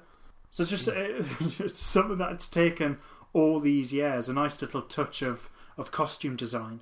Yeah. And no one noticed it before. But at least we can appreciate it now. So after the first Doctor and Tegan arrive in the tomb, we've got a whole load of reunions going on. Obviously, Tegan meets Sarah Jane. The second Doctor arrives, meets everyone, and then the Brig arrives and meets up with Tegan and Sarah. So there's a lot going on there. Yeah. So elsewhere, out in the Death Zone, we've got Turlough and Susan in the TARDIS. Mm-hmm. Is that right? And the Cybermen are constructing this bomb around the TARDIS. And this subplot kind of goes on for quite a while, doesn't it? We'll see them piecing this bomb together. Mm-hmm. Do you think we needed that little subplot there? And why was it there? Was it just to add a bit more threat? I think it was there to add a bit more threat, but also to maybe give Turlough and Susan a bit of something to do. And that goes back into what we were talking about before. Getting Susan her ankle sprained and shunting her off into the TARDIS. I think that's a bit of a shame because Susan should have been a bit more involved. But I think that basically gives her the ability to keep Turlough some company. Mm. Yeah, because they were just totally grounded, weren't they? Yeah, I mean, because I think this is the one time that the show could ever celebrate Doctor Who in this way, which is it's a big major anniversary, and we'll get as many as the companions and all the Doctors up until that point involved. Yeah. You couldn't do something like that now. It's a heck of a lot to deal with as a writer. So I think Terrance Dicks does a tremendous job. Given the amount of people he has to work for, the amount of people that he has to write for, rather. But with something of this scale, I think it's rather unfortunate, but it is inevitable that some of the characters are basically going to be underwritten, and I think Susan and Turlough are those two characters. So this plot, well, I suppose it does serve one purpose, which is to finally get the TARDIS into the tomb. Rather, so there's a bit of trepidation there. Rather than the Third Doctor reverses the polarity, the force field's been let down, the TARDIS can then land. Mm. There's a bit of build up and apprehension there. So I suppose it works from that point of view.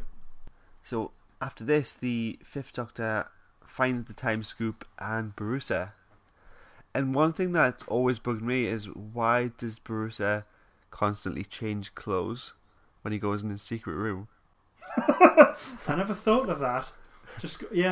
Well, I say constantly is obviously there's the initial scene in the story. Yeah. And now he's obviously vanished. He's put his black robes on. I suppose maybe he's just a man that has a tremendous sense of occasion. But he always dresses for it. Dresses. Sorry, dresses for the occasion. Yeah, sorry, you can't say that line unless you say it in a very camp and extravagant way. I love that one of the commentaries on the movie, and Eric Roberts is about to walk down the stairs, and McGann's like, "Are these stairs going to light up now?" Oh, they should have done. There should be a fan remaster that does that. Yeah, it does. The camp edition. Yeah, that needs to happen.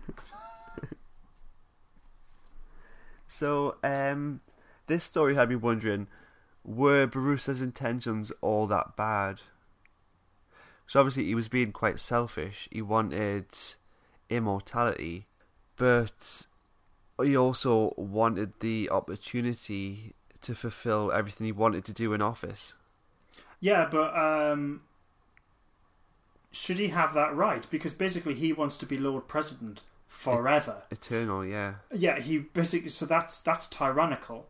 Yeah. He's willing to put people's lives in danger in order to do that, and the Castellan was killed as a result. So yeah, this man's barking mad. He's the last person that you would want. Do you think he started off with any good intentions? Yes, I think so. I mean, from what we've seen prior to this in previous adventures of Borusa, and I think it's even explained that he's done tremendous service. It was only right for him to become Lord President. Yeah. So I think initially, he probably was a good Lord President, but then the power's gone to his head, and he wants to be president forever. And that, and as I said, that's quite tyrannical and all the rest of it. So he may have once been a good man, but now he's turned into a complete arse. And of course, Borusa controls the Fifth Doctor, and then they arrive in the tomb. Yeah. And the Fifth Doctor comes across as quite different to all the other Doctors because he's comes across as the youngest one. Yeah. And he was obviously, even though he's quite strong-willed, he was susceptible to this mind control by Borusa. And then we've got something you'd mentioned, was it last week, about the telepathic communication between all the Doctors. Oh, yes, yeah. You drew a parallel between the scene in the Three Doctors when they all make telepathic contact, and then the scene in the tomb when you've got the first three Doctors willing the Fifth Doctor to break free of this link, and you've in the camera does go between these characters, and you can see there's something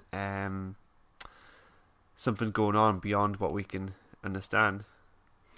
Yeah, I mean, I remember when I was a kid, when I was watching this, it did kind of freak me out a bit that the Doctor was suddenly taken over and he had no... I mean, because this was the hero. Suddenly, the villain, Borusa, had removed his free will. That always freaked me out a bit, that the fact that, someone would be able to remove the ability for you to act in your own way and get rid of your liberty in that way. That always scared me, and I think actually that's quite a good idea in the story. But yeah, going back to that point, I mean, it took me ages to realise that it was sort of the Doctors connecting telepathically to break. It makes more sense, doesn't it? Yeah. Yeah, and it's sort of like one of those things of going, I don't get why I didn't get it. Was I being stupid, or... I don't think I got it originally, because when you don't get it, it's almost like they're just saying, "Come on, man, snap out of it," and he walks forward. He's like, "Oh, okay then." Yeah, so either... Well, I'm pleased you said that. So okay. So it wasn't just me then. So either we're both stupid and we didn't get it, or does that go back into the point of maybe this is one of those moments that could have been directed a bit better? Maybe, yeah. To make it a bit more clear. Not to the extreme of the Third Doctors. No. I mean, it works in the Three Doctors, but if you were to implement that in another story, it is a bit tacky. Totally. So then Rassilon speaks, doesn't he? Yes, yeah. This is the game of Rassilon. And then Borusa takes the ring. And I like how, despite what the other Doctors are saying, the First Doctor is like, "Oh, don't listen to them. Take the ring." Yeah. Which is another instance where the First Doctor comes across as the most... Well, not the most intelligent, but you know what I was saying last week about how, even though the First Doctor is the youngest, he comes across as the wisest sometimes. Yeah, indeed, and I agree with that. But also, I think on this occasion, it's certainly very ruthless. Because he's not only has he worked out what this whole thing's about, but he's also very willing for Borusa to be put away. I love the creepy faces encased in the stone. Yeah, that bit's really creepy. But you know the bit that gets me? It's very, very brief. But it's towards the end, just before you see them turn back into stone. There's a bit where they all smile. Oh, really? Oh, it's so... I mean, because it's a creepy idea anyway, and you see the way that they look. But, I mean, it's a very brief moment. I wish it lasted just a bit longer, so it's a bit more on the button. But yeah, there's a bit where they all smile before they then turn back into stone. Oh, God, it's so creepy. Oh, how did I miss this? Yeah, it's disturbing. But that's a cool fate for someone. Disturbing one, rather. Yeah, I was going to say, what you would... No, that's not cool. But yes, yeah, it's... Anyway, so Rassilon seems nice enough in this story. Yeah, I think one of the things that I liked about this was there was the idea of maybe the history of the official history of Rassilon is maybe not entirely true, and that he was this tyrannical leader and all the rest of it.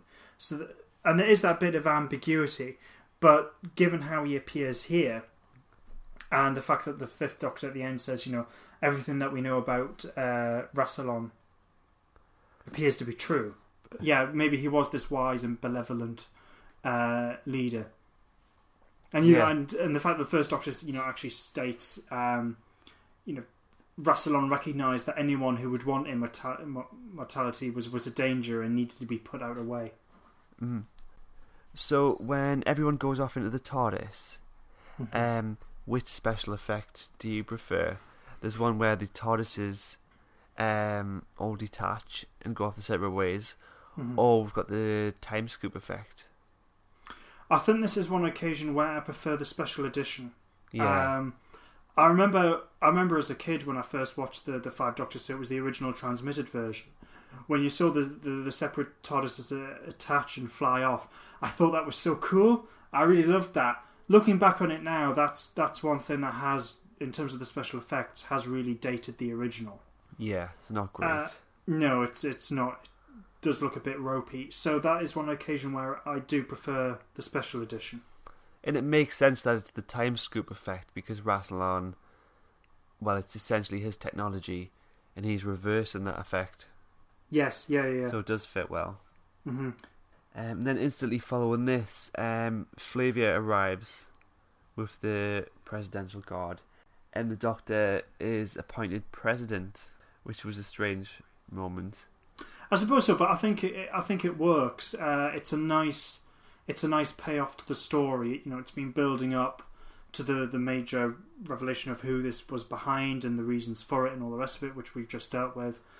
And this is a really, really big story for Doctor Who at the time. And then to have the fact, right, okay, you're suitable to be president. We're now offering it to you. I think it's quite nice. And the fact that the Doctor doesn't want it and then runs off, which really allows the Five Doctors to end on such a fantastic note, which was, you deliberately going on the run with your own people in a rackety old TARDIS, and then just going, why not? After all, that's how it all started. Yeah, it's a great little ending. Yeah. And there is a moment in the commentary of one of the versions, whichever it is, and Peter Davison says he wishes he'd played that moment differently and not alluded to the fact that he was going to go on the run. Because the Fifth Doctor quite hastily just dashes off. And as a viewer, he's reluctant to be president and he just wants to go. Yeah. But Peter Davison, in retrospect, wishes he'd played the part differently and not alluded to the fact that he didn't want to become president. And he wishes he'd said, okay, I'll travel there in my TARDIS. And then he would have revealed it to Tegan inside the TARDIS. And I think I would have preferred that. I think so. I mean, it's been such a long time since I've listened to the Peter Davison commentary, so I completely forgot about that. I think I haven't got a problem with the way that he originally played it. It's quite nice. But yeah, it's quite interesting when you hear actors look back on their performances and go, right, I think I should have tweaked it that way or played it in this particular way. And yeah, I think it probably would have been better if he played it like that. It's again allowing the audience to second guess things. Yeah. and I suppose would have made Turlough's and Tegan's initial reaction work a bit more. Because from our point of view, yes, it's perfectly clear that the Doctor doesn't really want to have the presidency. Yeah. And they should be able to perceive that because they know him so well. Yeah, but then maybe you could argue the fact that, well, he's just been offered the presidency, the idea that he would run away from his own people with that sort of responsibility. Maybe they thought that, you know, that doesn't seem likely. Yeah. So it still works. But now that you've mentioned that, and yeah, I probably agree with him on that one. It maybe would have worked better, but it's still, the original performance is still good. So just before we wrap things up, one of the things I did was I read Terrance Dicks's novelisation of the Five Doctors, and when I did this for the Three Doctors, because again Terrance Dicks had novelised that, it was such an enjoyable read, very engaging, and there was some really nice there were a lot of moments which were very similar to the TV series, but a lot of things which Terrance Dicks had added into the novelisation. This one, on the other hand, was a bit of a slog. It doesn't really excite and jump off the page, and in many cases it was very, very close to what we get on television. And in fact, there are a lot of cases where this is actually very close to the special edition version, because I know that when they were putting that version together and the way that they arranged some of the scenes when they were doing the special edition, they arranged it so it followed Terrance Dicks's script a lot more. Okay. But having said that, though, there are some interesting things. So when they're in the Eye of Orion, it's described as having a faint purple haze that hangs in the air, which Terrance Dicks had written into the script originally. So he's written that into the novelisation. So that was quite good. One of the interesting things is when we're first introduced to the first Doctor and he's in the garden, what Terrance Dicks does is he mentions that the first Doctor's nearing the end of his first incarnation. Okay. Which I thought was a bit interesting. So there's the idea that the first Doctor is quite close to regenerating at that point, which I thought was an interesting thing to add in. That's interesting because in Twice Upon a Time, there's a moment, unless I've interpreted it wrong, when Peter Capaldi meets David Bradley's first Doctor. Yeah. And he says, because he's regenerating, he's starting to regenerate, his face is all over the place. Which to me that implied that's why he looks slightly different. He's a different actor. Yeah, and funny enough, when I read that, that did make me think of Twice Upon a Time. So I'm wondering if the novelisation had, because Stephen Moffat is a fan of Doctor Who. I wonder if that moment in the novelisation maybe triggered that. Right, I mean, maybe not. It was probably something that was his own original idea, but that did occur to me. Funnily enough, as well, when we were talking about Sarah and the whole thing about being abandoned by the Doctor and so on. Yeah. That's something that Terrance Dicks writes into the novel. So there's this moment where he goes, "She had been insisting for some time that all she wanted was to return to Earth and lead a quiet life. But the abruptness of the parting had left Sarah feeling abandoned and more than a little resentful." And she doesn't really convey that enough, does she? No. So I think the way that Elizabeth Sladen and the way that the whole thing's portrayed on television is different. But I found it interesting that Terrance Dicks had written that into the novelisation. Yeah. Because the way I see it, whether it's a past incarnation or not, you'd still feel resentful. And you'd want to vent that, wouldn't you? Yeah. And then following straight on from that, what Terrance Dicks does is he writes in a bit of a moment with Susan Foreman, following saying that this is well after the events of the Dalek invasion of Earth, and you get a little bit of a sense of her life. You know, Earth's been rebuilding. She's effectively living on a farm. She's married David Campbell, so now she's Susan Campbell. Yeah. She's Susan Campbell in the audios as well. Right. Okay.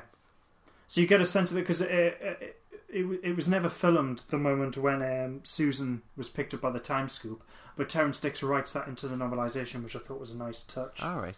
There's a bit where, when the Doctor encounters Jamie and Zoe, and there's this line: both had been the Third Doctor's companion on his travels for many years. Well, that's a mistake. Just that I'll point that out. Oh yeah, and just I know, I can't let that go. And then just one last thing, I think it's just, there's a bit at the end where they're all in the Tomb of Rassilon, and there's a bit where Terrance Dicks just has Sarah say that she's disappointed that the Fourth Doctor isn't there. All right, okay. Saying that, you know, she would have liked to have met him. Yeah, that's a shame. Yeah. So again, if you can't fit too much into the story, though, can you, on screen? No. Otherwise, it's going to feel, the story's going to feel crowded, or it's going to deviate a little bit too much.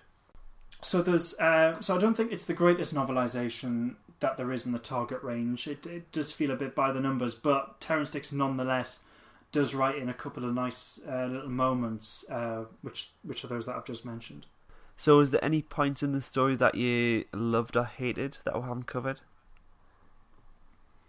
No, I think there's definitely nothing that I hated in the story, and I think there's a lot to love. I suppose if there is to be a nitpick, I think it would have been nice had all the Doctors were on screen at the same time for a bit longer, to have a bit more of an interaction. I think that would have been a bit nice.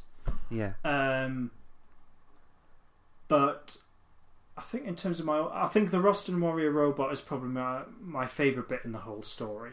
Yeah, I like the music in the whole thing. Yes, I think Peter Howell's score is excellent. Mm-hmm. I think that's really good. All the actors involved really bring it their all and are clearly relishing it. I like the fact that the Time Lord mythology was being added to. Yes, yeah.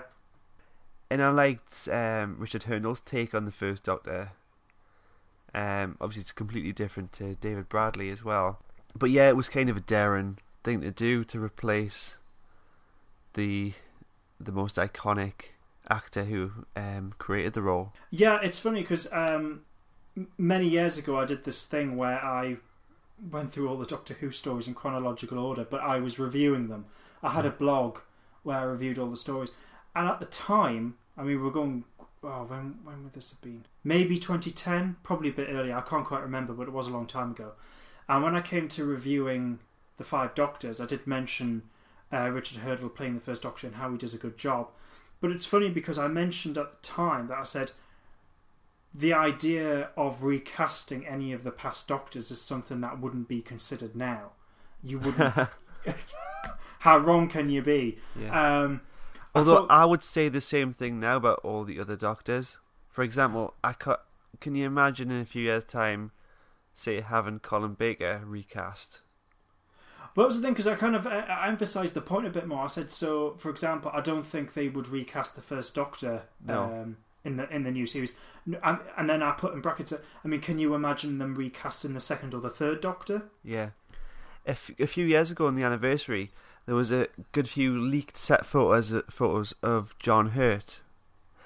And there was a lot of speculation online that he was playing an older Eighth Doctor, and I was thinking, what an odd thing to say, or to even think that it would do, when we've already got an older Paul McGann. Yeah, exactly. Alright, okay. Mm. A lot of people were thinking, he must be playing the Eighth Doctor when he's old. I'm thinking, what? A crazy thing to even think. I know, it's like, we've still got Paul McGann, and he's older what he is now than he was in 1996. Surely Paul McGann should be playing Paul McGann. Anyway, no, I never knew that. But I think Richard Hurdle does a good job. It's not. I think he does the right thing where he's not doing an impression. You get the tone and the feel of the First Doctor, but it's Richard Hurdle, performing him in his own way, and it works. Mm-hmm. I mean, when I first watched it, I wasn't as familiar with the First Doctor as I am now. And I remember the first time I bought it hook, line and sinker that he's the First Doctor, and I still do. It gets a really good balance. He he performs it on the same level as the other Doctors, but he doesn't come across with too much authority as the leading character. Yeah, he pitches it perfectly well, and you get a sense of the crotchiness of the first Doctor through his performance, as well as the gentle side of him. So no, I think he does a very, very good job. So, Liam, marks out of 10? I think I suppose this comes down to whether I prefer the 5 Doctors over the 3 Doctors, and I think there's a part of me that goes, well, I should prefer the 3 Doctors because not only does the 3 Doctors celebrate the history of the show at that point, but what it also does is it moves the series forward. So not only is it celebrating its past, but it introduces a new character through Omega, but it removes the Doctor's exile. Yes. So it allows the series to go forward. Whereas in comparison, all what the 5 Doctors does is just celebrate the history of the show. When the 5 Doctors ends, nothing's changed. So from that point of view, you go, well, maybe I should prefer the 3 Doctors over the 5. But so even though I think in that sense the 3 Doctors is better, I still prefer the 5 Doctors. Yeah, so do I. It's just so much enjoyable. It has this real sense of scale. I really like the story and everything that's in it. I just enjoy it more. Yeah, as much as you could weigh up all the bad points, it's still a really good watch. It is a really good watch, and it's still massively enjoyable. And this is the one time in the show, this is the last time that you could celebrate Doctor Who in this way. Like I said before, where you were getting as many as the companions and all the then Doctors. This sort of thing would never happen again. And actually, in some respects, I think this is probably the most important story of the 80s of Doctor Who. Not necessarily the best, I'm not saying that. I think in terms of the show's popularity, because the show was still massively popular. This was big event television. It was a 90-minute separate adventure celebrating 20 years. And compare that to 5 years later when they're celebrating the 25th anniversary. The 25th anniversary, the silver anniversary, is a much bigger thing to celebrate than the 20th. Yes. But what you get is Silver Nemesis. Now, I'm not talking about the qualities of that story, because we can look at Silver Nemesis another time, but it's not event television at that point. It doesn't have that popularity and all the rest of it. So you can mark the show's popularity of the 80s, I think, with this. I think this is probably the last high mark of the 80s. Anyway, I agree with that, yeah. But anyway, going off, I think, off its own merits, because I really enjoy the story and it is massively enjoyable, and I do prefer it over the 3 Doctors. Probably 7.5. Yeah, I can't argue with that. Funnily enough, I was torn between 7 and 8. So I didn't know we could go 0.5. So that's good. Yeah, that settles that then. So since we returned to podcasting in the new year, this is our first little series of podcasts of the year. Last year we started podcasting throughout the whole of the Series 11 run, and we covered each of those episodes. And we've dubbed that as kind of Series 0. And now, coming into the new year, we've got a fresh slate. We started from the New Year's Day episode, Resolution. And since then, we've gone into a little bout of multi-Doctor stories. And we've covered the Sirens of Time, the 3 Doctors, and this week is the 5 Doctors. And Liam, shall we tell them what we're doing next week? Yes, so it probably won't be any surprise that we'll be having a look at the 2 Doctors. So we're basically doing a bit of a run of the multi-Doctor stories, but we will also quite soon also be looking at some of the Big Finish audio adventures, because 2019 marks 20 years of Big Finish doing original Doctor Who audio adventures, but which we began with the Sirens of Time, and because that was a multi-Doctor Who story, we thought, well, that'll give us the perfect opportunity to look at televised multi-Doctor Who stories. But we won't just be looking exclusively at those. We will be returning to Big Finish at some point, starting with Phantasmagoria. And eventually, in the next month or so, we'll inevitably get to Scratchman, and we'll be talking about that. And if there's any other stories that anyone would like us to talk about, please get in touch on Twitter or Facebook. So you can find us at Facebook at facebook.com/CloisterBell. We're on Twitter at PodcastBell. We're also on Instagram as well, which I mentioned before, where you can find us at Cloister_Bell. Yes, and you can subscribe to our podcast in a few different ways. You can go on SoundCloud and subscribe there, and also if you can access the iTunes podcast store, we're on there. And while you're there, please make sure to give us a rating out of 5 stars. Yes, preferably the favourable ones. If you were to give us a poor rating, then please don't bother and just move on. But ratings on iTunes allows us to appear on the lists more and makes it easier for other potential listeners to find us. So until next week, goodbye. Goodbye for now.